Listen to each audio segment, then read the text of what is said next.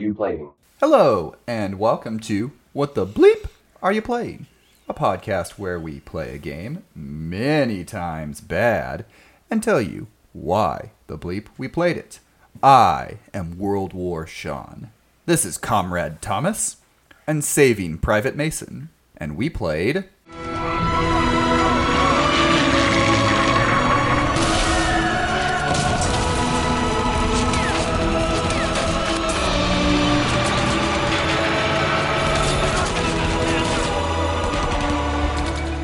Call of Duty, the finest hour. This game is hard. That's just that was my main thought playing through this game was that, God, this game's hard.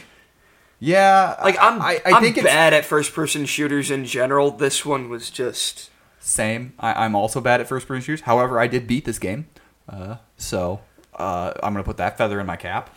How does it feel to be better than us? Quite good.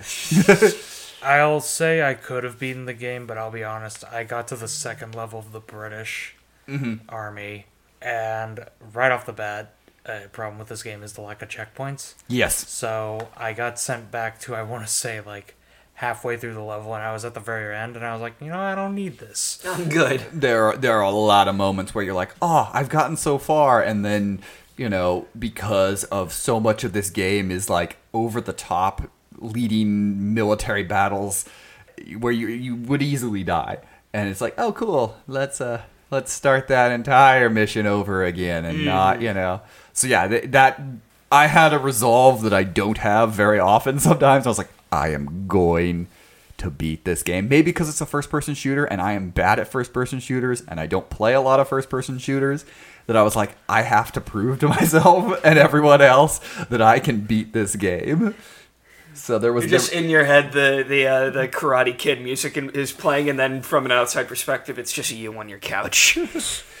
And then he gets sniped in the game. I didn't need Karate Kid music. I just need Michael Giacchino's score in this game. All right, that's fair. Yeah. That's fair. So, this was my game. Yes. And and you might kind of think that this is a bit out of place for us, because for the most part, we've covered, not that realistic of a game. Yeah, this would be the most by far. The most realistic is like maybe Flat Out 2. Yeah. And even that has that sort of heightened realism. I mean, you are throwing your driver Yeah, Wait, so dart blade. Not exactly. You're telling me Go Vacation isn't real? Sorry, Mason. Sorry, Mason, we know that's... You're telling me Phantom Menace isn't real? Anyways. I got nothing. So why did I pick this game?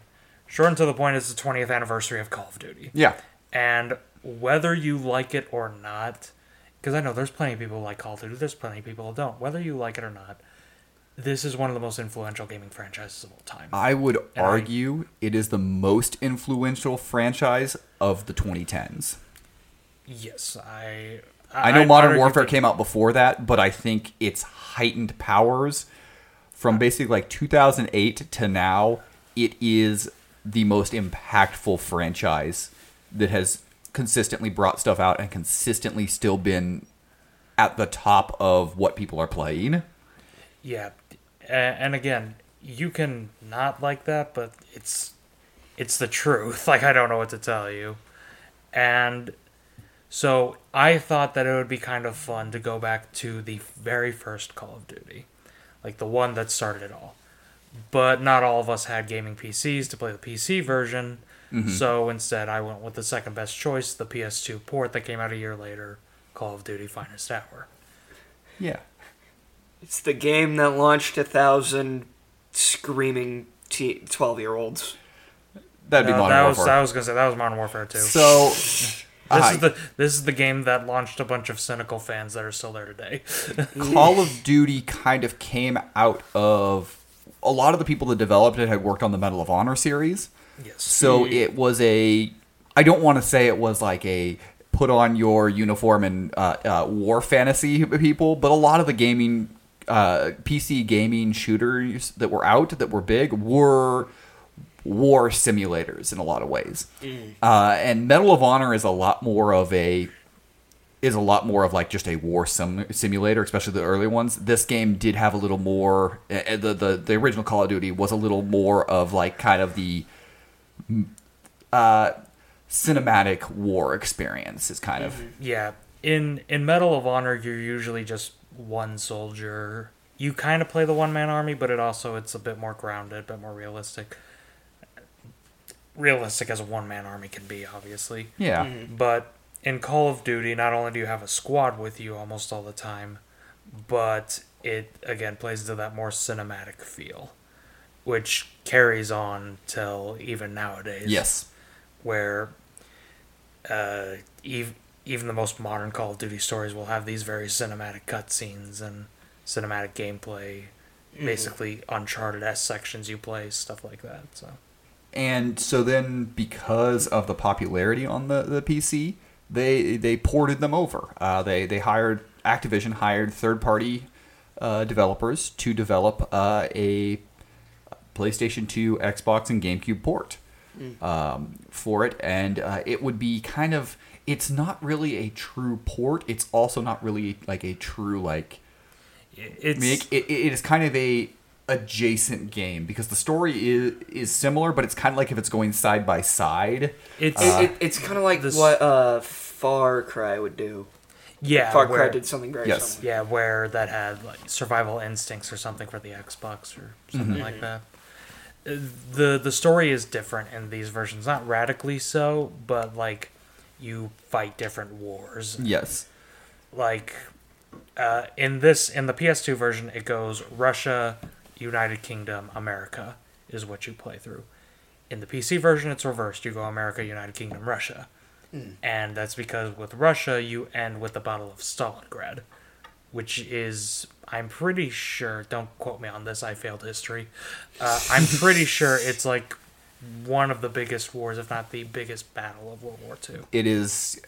It was kind of the, I don't want to say the end point, but it was the, Germany's not taking Russia. It was kind of Russia's last stand, their last big fuck you to Germany, basically. Yeah, curveball mofos. This is a history podcast now. Oh no! I can tell you about the trains of World War II. That's about all I got. So, as we said, this was kind of a port, not a port, but in a little bit of a different way. It was made and developed by Spark Unlimited with help from Kuju Entertainment. Spark Unlimited only did 5 games in their lifetime. This was their first game, ending in 2015. I believe you said earlier. Yeah, they closed in 2015. Their last game was in 2014, which was Yaiba Ninja Gaiden Z. Which I've played, and it's a Ninja Gaiden game, so it's hard as fuck. So they hadn't done a whole lot, but when getting this license, they thought they were getting $8 million to make 2 Call of Duty games.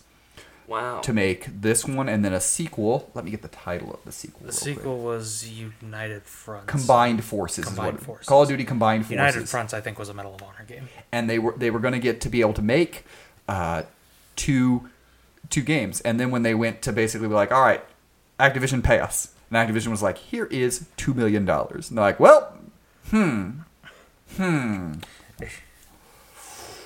So we're making 1 game, and it's going to have some changes now. So there was a lot. There were more, from what I understand, there were more campaign possibilities. There may have been a co-op option they were considering. I couldn't quite figure out if that was confirmed or not. But interestingly enough, because of the delay, because of these sort of things, that's why they did include multiplayer in it. Now, it is not split-screen local multiplayer like we would become accustomed to with Modern Warfare. Play. Yeah, they had online for both the Xbox and the PlayStation. The Xbox online went to like 2008, I think is when it stopped. The PlayStation, until the PlayStation servers shut down, which was like 2014. So It now went again, for a while. I don't know why the PlayStation 2 online sucked. As someone who played very limited of it, but did play some of it, it was never particularly great. So, but it's the thought that counts. but they had that on forever, but the GameCube had no multiplayer. Yeah, none whatsoever, I believe. Damn. because there was no online capability till much later. Yeah, and I don't think they took advantage of the link cable. They did not. Wow. So it was just on the PlayStation 2 and the Xbox. I think before we really jump into the gameplay on this game, there's just a couple of fun little tidbits we'll talk about. We mentioned the soundtrack, and that Michael Giacchino was who did it, who would go on, now multiple Academy Award nominations, I believe a couple of wins. If not, he deserves. He deserves it, and his soundtrack is just there's the moment when you are protecting bunkers in Russia is the one that sticks out the most. Is you are charging to go take out these bunkers, and the music is just blaring, and at that point I'm like, for Mother Russia. Like you really like. It genuinely does feel like it doesn't feel like you're in the war, but it feels like you're in Saving Private Ryan, if that makes any sense. Where it just feels like you are in the middle of this big cinematic battle. Michael Giacchino's music is just blaring. So for the record, he got nominated for Best Original Score in 2007 with Ratatouille, and then won for Up. Okay, there we go. I knew he was nominated for Up. I just couldn't remember if he won. Yeah, which makes a lot of sense. But also he's done Star Wars. He's done Star Wars. He's the Star Trek. Did he do the Batman? Yes, he is the Batman. I thought he did the Batman. Yeah, and a lot of other stuff. Mission Impossible 3. He was for a while. He was J.J. Abrams' composer. That's right. Because he did Lost you're and right, he Alias. did Star Trek. Yeah, he did Star Trek. I believe he did Super 8. He also did the best Muppets movie, Wizard of Oz. Yeah. Okay. So they had. And Giacchino had worked on the Medal of Honor series, so that's why he jumped over and did this as well. That's kind of his bread and butter, is actually the Medal of Honor series. He's done a lot more for that. So that's why he jumped over. And then there's just a fun little tidbit that I think I'm the only person that got to these missions, so on it. But when you get to the British side of things, Sergeant Starkey is voiced by AC/DC singer Brian Johnson, which is crazy that this port has... That is... Yeah, because hilarious. Because again, this is the first Call of Duty game, and these guys were ex-Medal of Honor people, but this was a new IP. So imagine being a new IP in 2004 and being like, "Yo, Brian Johnson, you want to be our commander?" It's wild. And yeah, as you did mention, the Spark Unlimited was founded from people who had worked on Medal of Honor. So like they worked on that and then moved on to make their own company with their first big game attempt would be Final Towers. Albeit when they started, they thought they were making 2 Call of Duty games. That didn't happen because of Activision. Surprise! Activision being a bad company. Yeah, what a surprise. Who would have thunk it? In other news, water is wet. The sky is blue, and Jamie Hoffa has yet to be found. The game was received fairly well. Its high mark is the PS2, got a 76 average on Metacritic. Actually, its low is the Xbox, which kind of surprises me. Yeah. But maybe my thought process maybe on that is because there were a lot of just shooters on the Xbox at that point early on that maybe it didn't separate itself, whereas on the PlayStation or the GameCube, you did not have those options. So maybe a lot of the people reviewing it, especially for those systems, didn't get the option to play a lot of shooters. So it would be big. You didn't get a Halo on PlayStation 2, and... You kind of got a Metroid Prime with... I mean, you got Metroid Prime with GameCube, but that's less shooter, more exploration. Mm-hmm. And we're still a ways from Killzone on the PlayStation. Yeah. So, like, that would be my guess, is, like, it just kind of fell into a lot of games on the Xbox, whereas with the PlayStation 2 and the GameCube, it was kind of unique. It probably got dwarfed by Halo. And yeah, because Halo was the biggest thing ever at that time, so... It sold 1.2 million copies, and the PlayStation 2 version also received a platinum sales. So, that means that it at least sold 300,000 copies in the United Kingdom. So, nice. It clearly, well, as I said, we'll talk a lot in the gameplay here. It clearly has its issues, and it has some things that go with it, but you can definitely see where Call of Duty was going to go from this point. Yeah. You can definitely see why this franchise was really popular on the PC. Why, when they released Call of Duty on the PC, it was a very popular PC shooter. Yeah, you can see the seeds being planted in this game, basically. They're not growing that much yet, but you can see them being planted. But yeah, so when we jump into the gameplay here, I said I'm the one, I beat it. You guys just played through some of the Russia missions. But I think the first thing I'd like to start off with is the lighting. Like, I think that's my first thing I really want to talk about. You can't see shit. Which, I mean, I think kind of lends to the realism, because I don't know, could they really see? Probably not, but also it is a video game. And I know that at this point we were kind of reaching the era of realistic equals better. And sure, in some ways that's fine. But also, genuinely, the third Russian mission, you're in the sewer. And I already have a bad sense of direction. Genuinely, there might be something wrong with me. But there is a section where it's pitch black, and they're like, "Come this way, Sergeant." I'm like, "Where? I can't see what the fuck I'm doing." Which way? I can't see my gun in front of my face. The first guy, I can't think of his name now. The first guy that is your commander, and he's like, "Follow me," and then you have to duck between fire. Commander Russian name. Yeah, you'd have to duck fire, and then he'd be like, "And follow me." And like, if you didn't keep your eye on him the entire time while you were ducking or hiding, he'd go off a direction, and then you have a little map that tells you where to, like a little like compass that tells you which direction to go. And I'd be like, "It says I need to go this way," but then I take one step, and now it needs to go this way. Where are you? And a lot of times it meant he was at a lower level or a higher level, but like, that was what took me a while to get used to in the game, was just how dark a lot of the levels are. Now, when you get out in a lot of the tank stuff, when you get to those, it's a lot brighter. Most of the sniper levels are brighter. Yeah. It's trying to really engross you in that battle, that siege, that rush. And so, like, I get why it's dark. It's just, from a gameplay mechanic, it can be a little frustrating. Yeah. And even then, it's the worst in the Russian levels, in my opinion, because I played a little bit of the UK, again, not a lot. And in that level, there's plenty of night sections, and honestly, those are lit fine. But that could also be because you're in kind of a town area, and you're raiding the Nazi bases, so they would obviously be more well lit. Now, those sections kicked my ass, but I do think from a tutorial standpoint, or from a way to get you feeling the controls, I actually like that they don't give you a gun initially. You have to kind of dodge through.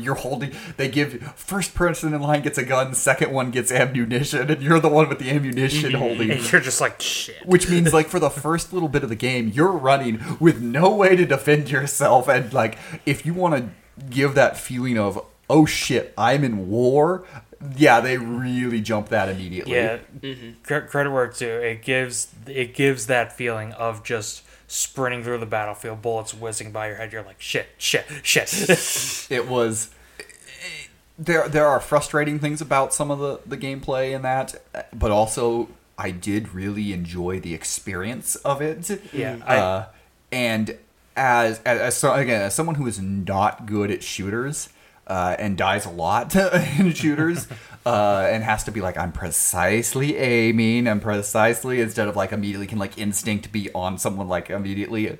So I felt like I actually felt like this game was fairly intuitive for its controls, even if it is a older game. So the thing about this game for me is, I feel like there's been a couple games that we've played for this podcast that just haven't been for me for one reason or another. Like, my first thought was like Yu Yu Hakusho or Budokai, games like that. They just weren't really for me. They just weren't my thing. They were perfectly fine games. They just weren't my thing.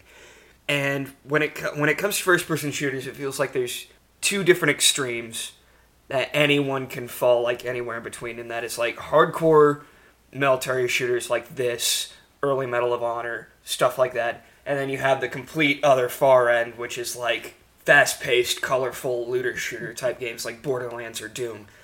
That's the extreme that I personally fall into. Those are my type of first-person shooter games. So when it comes to games like this, I tend to just kind of go. It's like I don't hate them. They're just not my first choice. So that was like. Oh, I can get completely behind that. Yeah, that's fair. I don't seek out these sort of games. Like, yeah, I have played a lot of Call of Duty games over the years, but rarely has it been because, I want to play. It's more of like, well, my friends are playing, or my brother's playing this, I'm going to play with him, or my cousin's playing, I'm going to play with him, so like, that's always kind of been my more experience with Call of Duty than me sitting out and actively like seeking out the military shooters. Mm-hmm. Yeah, I'm kind of the freak. I don't want to say I seek out Call of Duty because it's not like one of my favorite things or whatever, but like I've probably played the most out of these guys.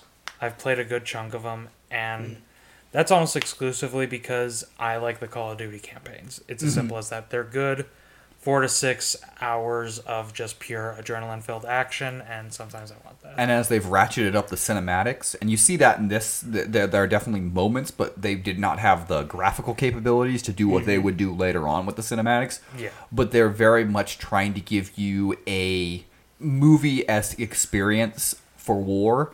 So if you love Saving Private Ryan, this is you want to experience it. These are the type of games for you. And like when I went back to play this game, the thing that I kept thinking about was like, to me, the last truly great Call of Duty game was Black Ops 2, which to me is kind of like a perfect balance between both extremes. In my opinion, it's been a while since I played that game. I could be wrong, but that's how I remember it. So. Going back to playing this game, when to me you know what, I will call it. To me, the best Call of Duty game is Black Ops 2. It's a very stark contrast. Yeah, I mean, there's also the fact that, like I said, I'm the one who's played most of the Call of Duties. I recently played through both Modern Warfare remakes, so just going back and forth between, of course, the newest of the new, Modern Warfare 2 literally came out last year, and going back to the original Call of Duty, it's definitely weird, but it's also, like, it's kind of neat to see just the evolution of this series. I will also say, in terms of the gameplay, just a little pet peeve I had.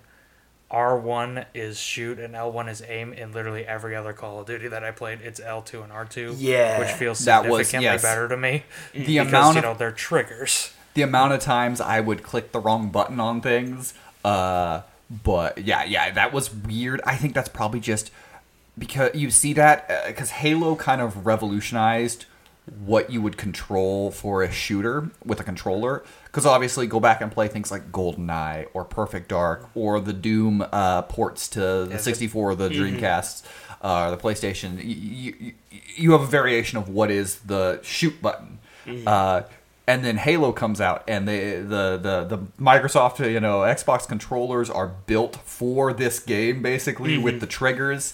That was something that I noticed playing this game, is that trying to play a first-person shooter on the PS2 with a controller that doesn't really have triggers felt weird. It just felt weird. And so like that was a thing that like a lot of games struggled with because the Xbox with Halo had kind of created the perfect first-person shooter controllers. Yeah, but at that point, it was so new that people were like, they don't know what they're talking about. Was it the highest selling game of 2001, basically? It's fine. I mean, I don't know if it was, but it was at least close. So the controls, I think, were mostly pretty good, at least when you're walking and you're shooting. They're fine. There's some little nitpicks. The way the button layout, I think, isn't... Yeah. It could have been done better, and I think... Some of it's the camera, some of it is the way it is, but sometimes you'd be aiming and everything feels a little loosey-goosey. I wanted it a little tighter. A little bit. Especially when you have, like... When I have, like, one of the miniguns or, like, the wall-mounted guns, or when you get enough ammo on one of your, machine gun types, right. Which ammo can be a problem in this game at times. You're like, I have the perfect gun. Cool, it had 3 bullets. and I'm back to the bad guns. Basically, again, I did not play through the entire campaign, but I always had the MP40. Yes. Like the MP40 For the Russian levels, you had to have the MP40. Yeah, even the British levels, like you get your starting machine gun, and I went through the whole first level without losing it. But in the second level, it's like if you die, I didn't get my ammo back either. So I'm like, no, I did. Okay, no, I just went through the whole first level and used up my ammo, and then it was like, hey, you have to storm the Nazi base, and I'm like, cool, I have 9 bullets left in my stem. So then you have to switch to the MP40, which again, that might as well just be like on your hip the whole time. Like you're just always gonna have the MP40. Something that wouldn't really in Call of Duty games until I think Modern Warfare, but projectile weapons, things like grenades and things like that. Yeah. You do have occasionally in this game projectiles, but like they're not particularly used very often. That's something that became huge in Modern Warfare. Yeah. Absolutely. Yeah. The most I remember is that again one of the British levels you have to take out tanks. Yes. And you have to use sticky grenades and mines, and it's like that's cool, but that's really all I remember it being used for. I forgot I had grenades half the time, to be honest. Bring up what Mason said. It's like when I was playing Doom 2016, and it was like, man, I can't get past this part. Use your grenades. My what? Oh yeah, that thing. That's also I'm weird when it comes to first person shooters. I like just kind of going in, mowing people down Rambo style. Yeah, so it's like use your grenades. I'm like, my what? See, that's why I like games like Doom, and or like Borderlands, where you can just kind of like go in guns ablazing. Mm-hmm. That's fair. I mean, it's a Halo where you would have your grenades and like that became if you had the sticky grenades, yeah, I'm gonna die, but I'm gonna drop a grenade on you as I die. I became quite good because I'm not good at shooters, but I became quite good at being like, okay, I know I'm gonna die, so like if you're coming at me to kill me, I'm going to grenade you. Right. And of course, Call of Duty would have your Modern Warfare, your drop grenade. And you also had your you had your last stand sort of thing, which is really fun in multiplayer in Modern Warfare and beyond. And yeah, it's basically you can tell this is the first of a series. Yes, and it's also interesting to me, not like super mind blowing because there have been other games with it before, but this is one of the 2 Call of Duty games with a T rating. It's not M. Interesting. There's no blood. Yeah, there's no blood. There's no real swearing because, again, it's weird to play this first and it's a T-rated Call of Duty game, and then go to Modern Warfare 2019, where there's literally a mission where you have a armor-piercing sniper rifle and it just blows people's arms off. Yikes! And it's like, good Christ. Yeah, the early went back when you could have the horrors of war and be rated and be rated T. So like. This game, it has a lot of the elements, but like you can see where it's going to go, or you can see where they could have taken it and then where they did take it. The only other thing I think I'll mention on the controls is there is another section of the games where you're in a tank, and it's tank controls. I actually didn't mind the tank control. They're tank controls, so they're not good because tank controls were never good. No. Right. But I was surprised at it wasn't as bad as I was expecting, I think. Yeah. Nothing, this is my personal bias, nothing compares to the tank controls in Sly 2. Jesus fucking Christ.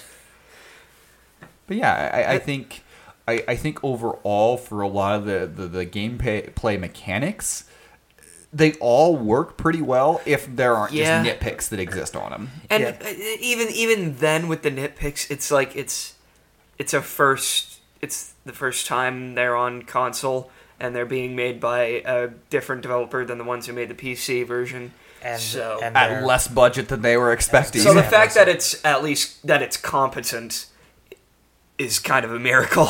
Yeah. I will say just it's a weird transition that doesn't at all fit with anything. I just wanted to talk about this when we were talking about the music and I forgot.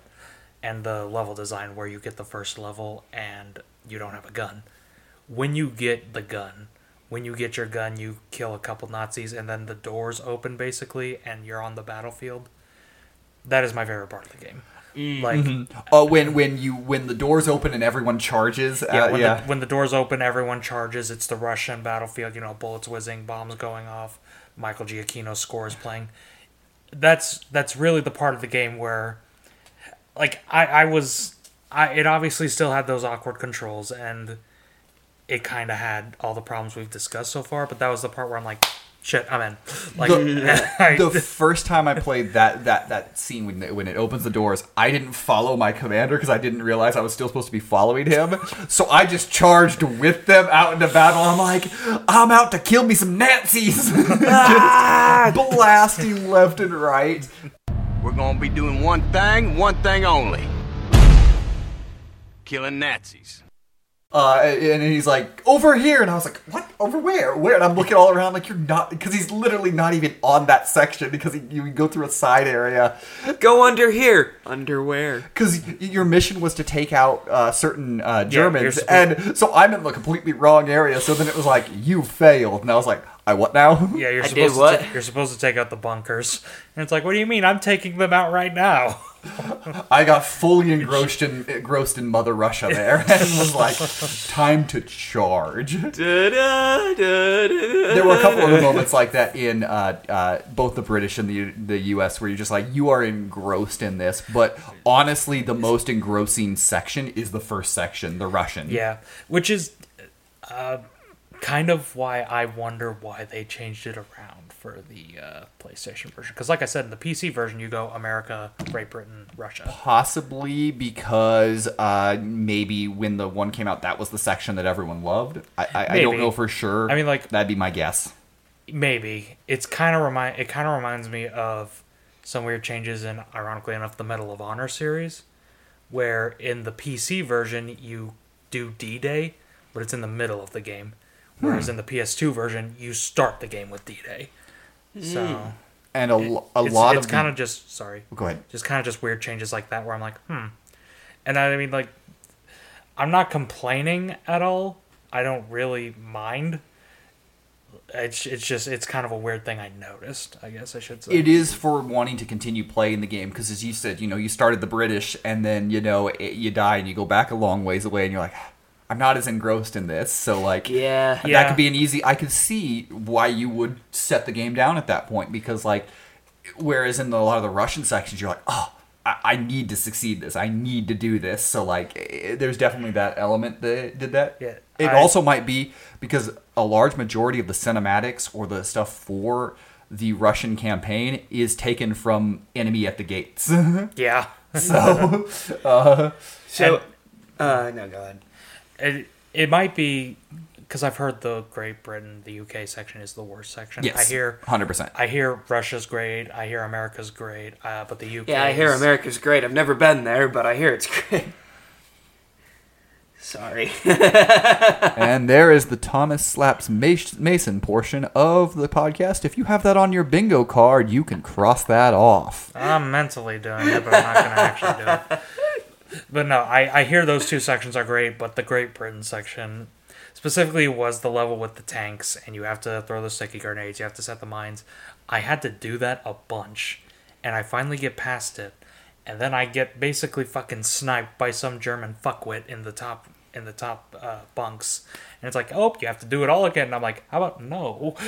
Yeah, because like the Russian goes from like, you're charging, and then you're sniping, and then tanks, and then you're taking out a base, and it's always like, it does not slow down, or when it does, it still feels like that. Mm-hmm. The British section just feels like it slows down, kind of grinds the cinematics a bit to a halt. Now, then the cinematic feeling picks back up in the US section as well. I guess because it's the middle of the game, they had a lot, but the British stuff definitely feels more tedious. I mean, you can even tell that, I think even the developers felt that way, because Russia and America both have 8 levels apiece. The UK only has like 5. Mm-hmm. So it's just one of those things where it's like, huh.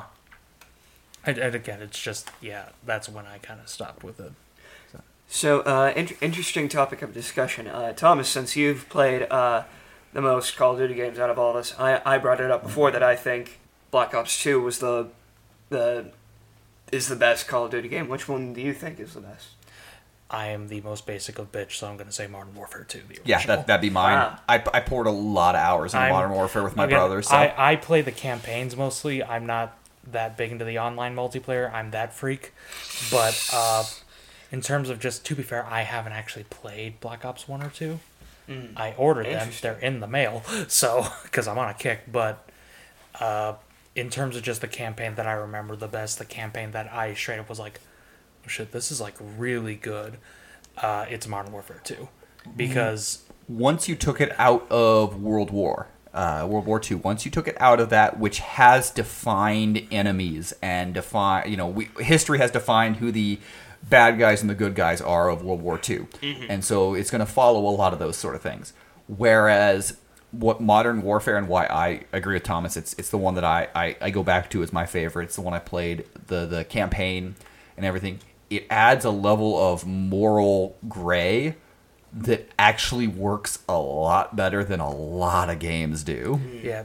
And again, I hear the Black Ops games are actually even better at that. But again, it's another thing where I haven't played it.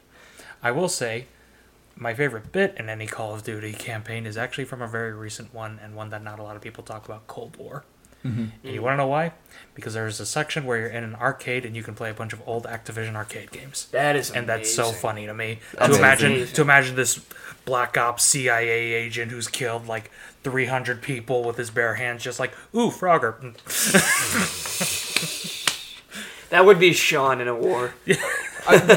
Part of the entire reason I bought the Simpsons game on the DS is you can play Frogger, so yes, that would be me. So what would you say was? I'm gonna say disregarding the two new Modern Warfares because they're brand new. Remakes. because they're Remakes. What would you say was the last good original Call of Duty game?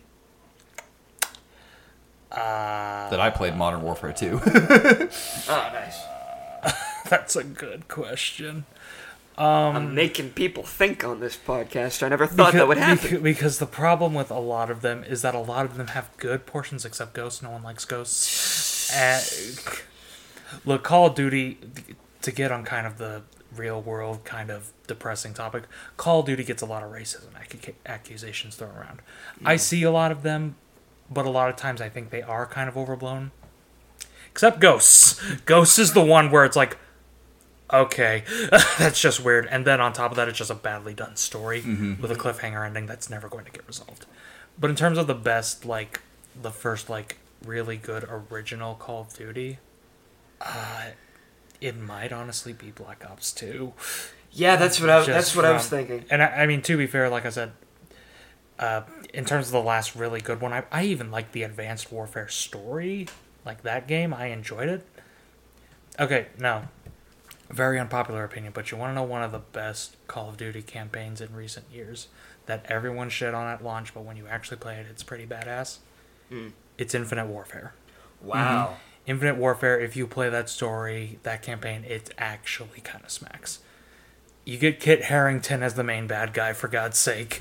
You get a really badass robot sidekick named Ethan. It's actually pretty solid. But that, like, after Black Ops 2, I got to the point where, like Ghost came out, I didn't really care for that. Black Ops 3 came out, it didn't look enticing to me. Black Ops 3, from what I've played, is the worst Call of Duty campaign. Like, wow. Ghost has, the really problematic stuff, but at least that still has a lot of good sections. Black Ops 3 is genuinely boring. They try to do this weird psychological story, and it's a good attempt, but it just fails miserably. It just kind of became the same thing that the Assassin's Creed games became, where like they were doing the yearly releases, and they just kept coming and coming and coming, and nothing felt substantial when anymore. You have a big franchise and you're doing yearly releases or quick releases of the thing, it's going to end up inevitably feeling like maybe a slight graphical upgrade, but you're not doing a whole lot new with it. It's why so many of the sports games like Madden and the 2K franchises have been trying to like change entire gameplay modes, because eventually a roster change is not enough to buy and spend $70 for a new one.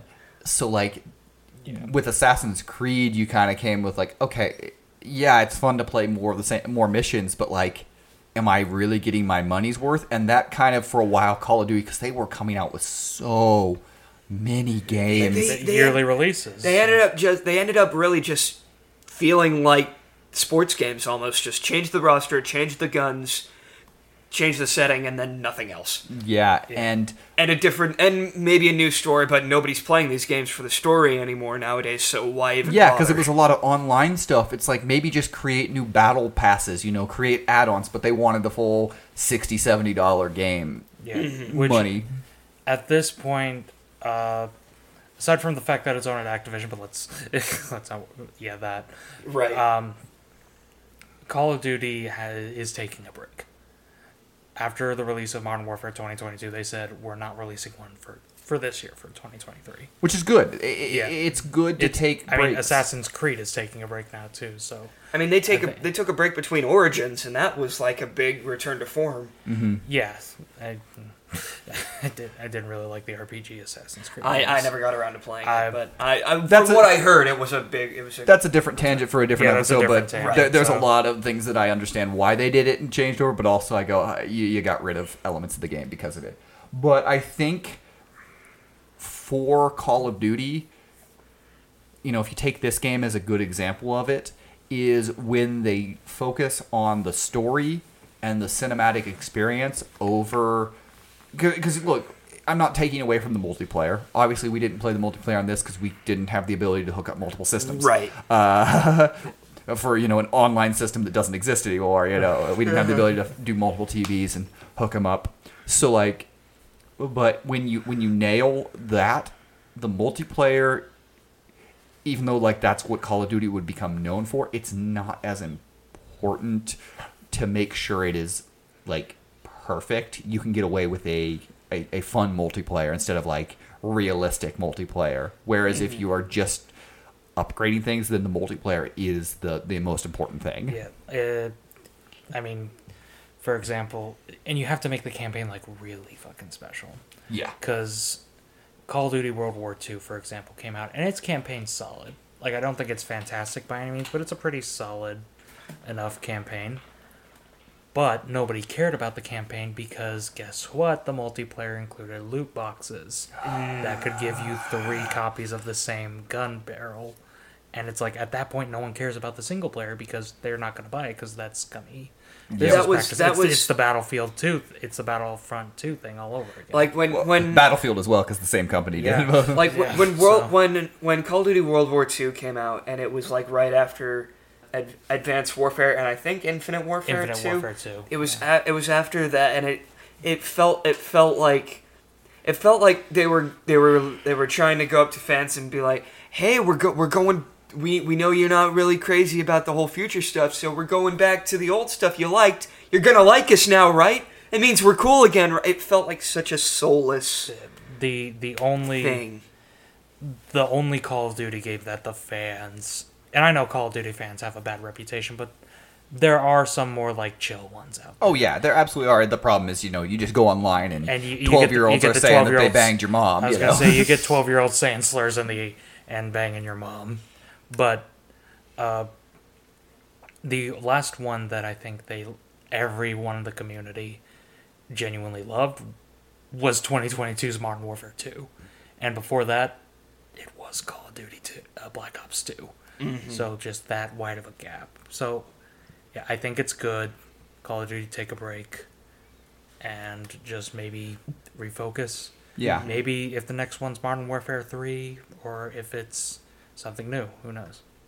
Yeah, I think Call of Duty can take a lot from this game, actually. Because whatever they're doing, and that's not saying they have to go back to the different time period at all, but by really focusing on the cinematic experience, I think that is something that could bring back in. Obviously, you're not going to get rid of the multiplayer. You're gonna keep it, but like that is just something I think that is needed when I think of Call of Duty games and what separates them, the good from the bad.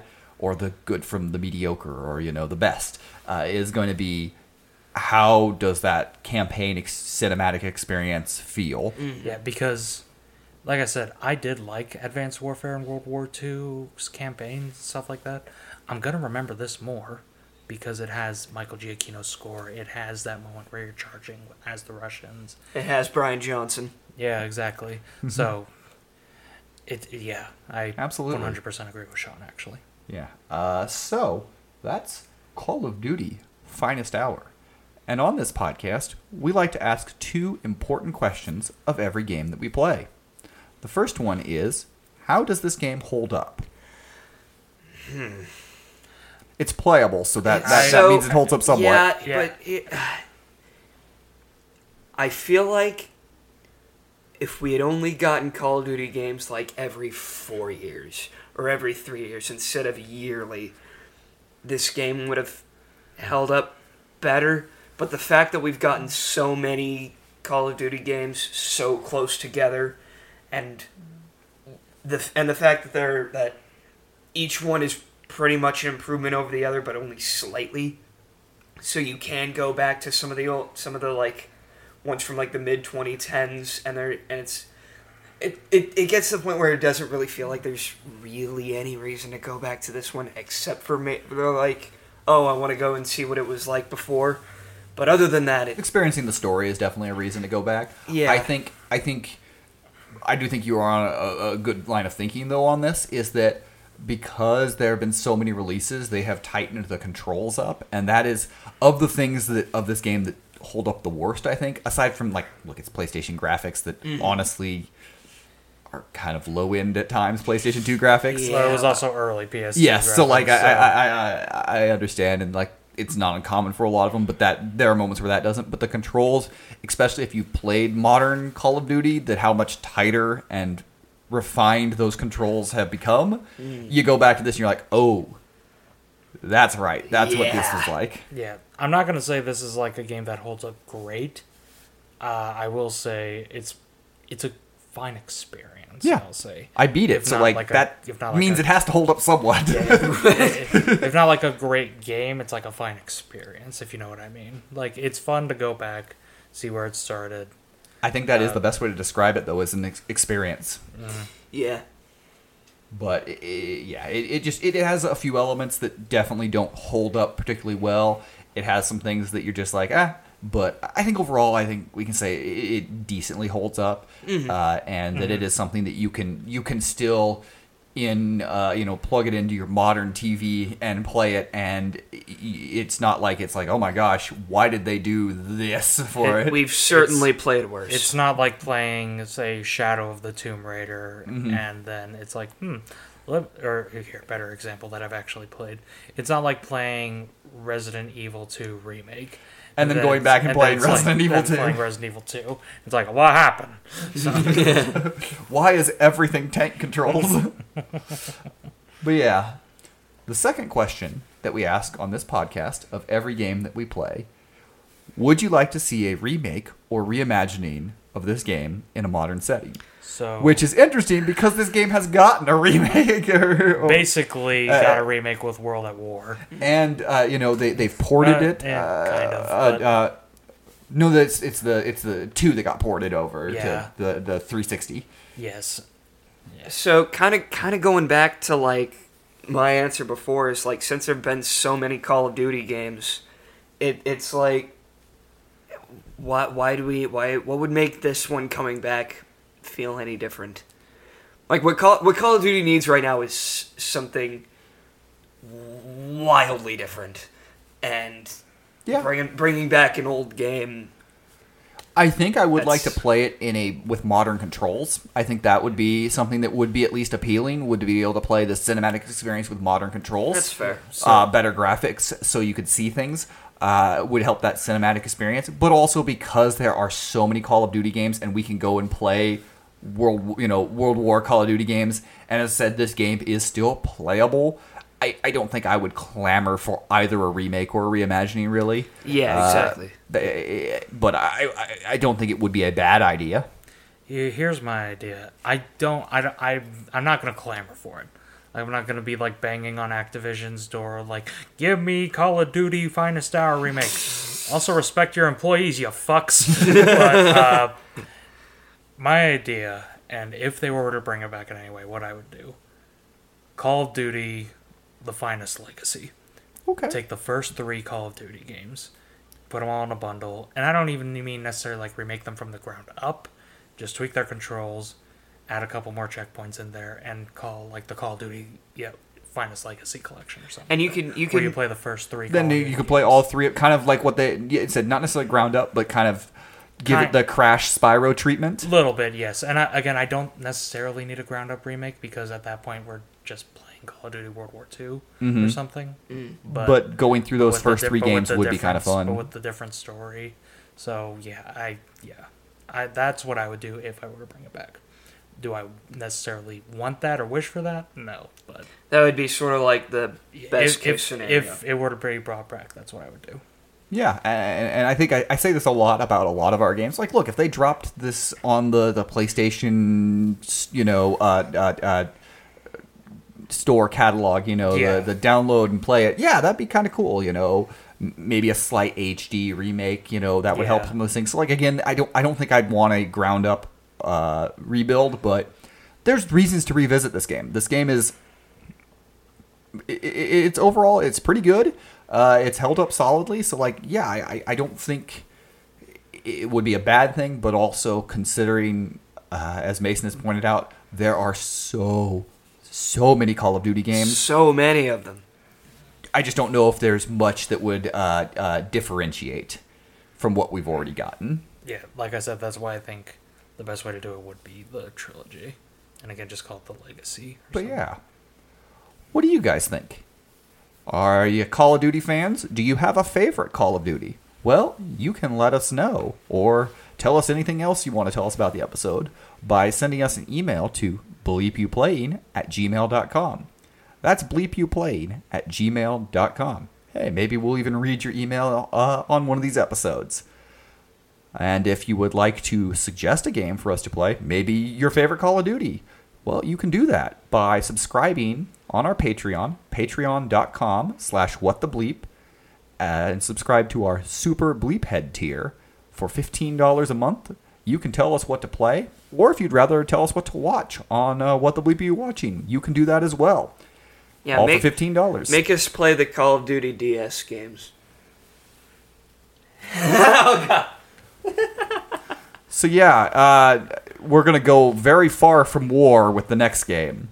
Although somehow more traumatizing. And a lot more chocolatey.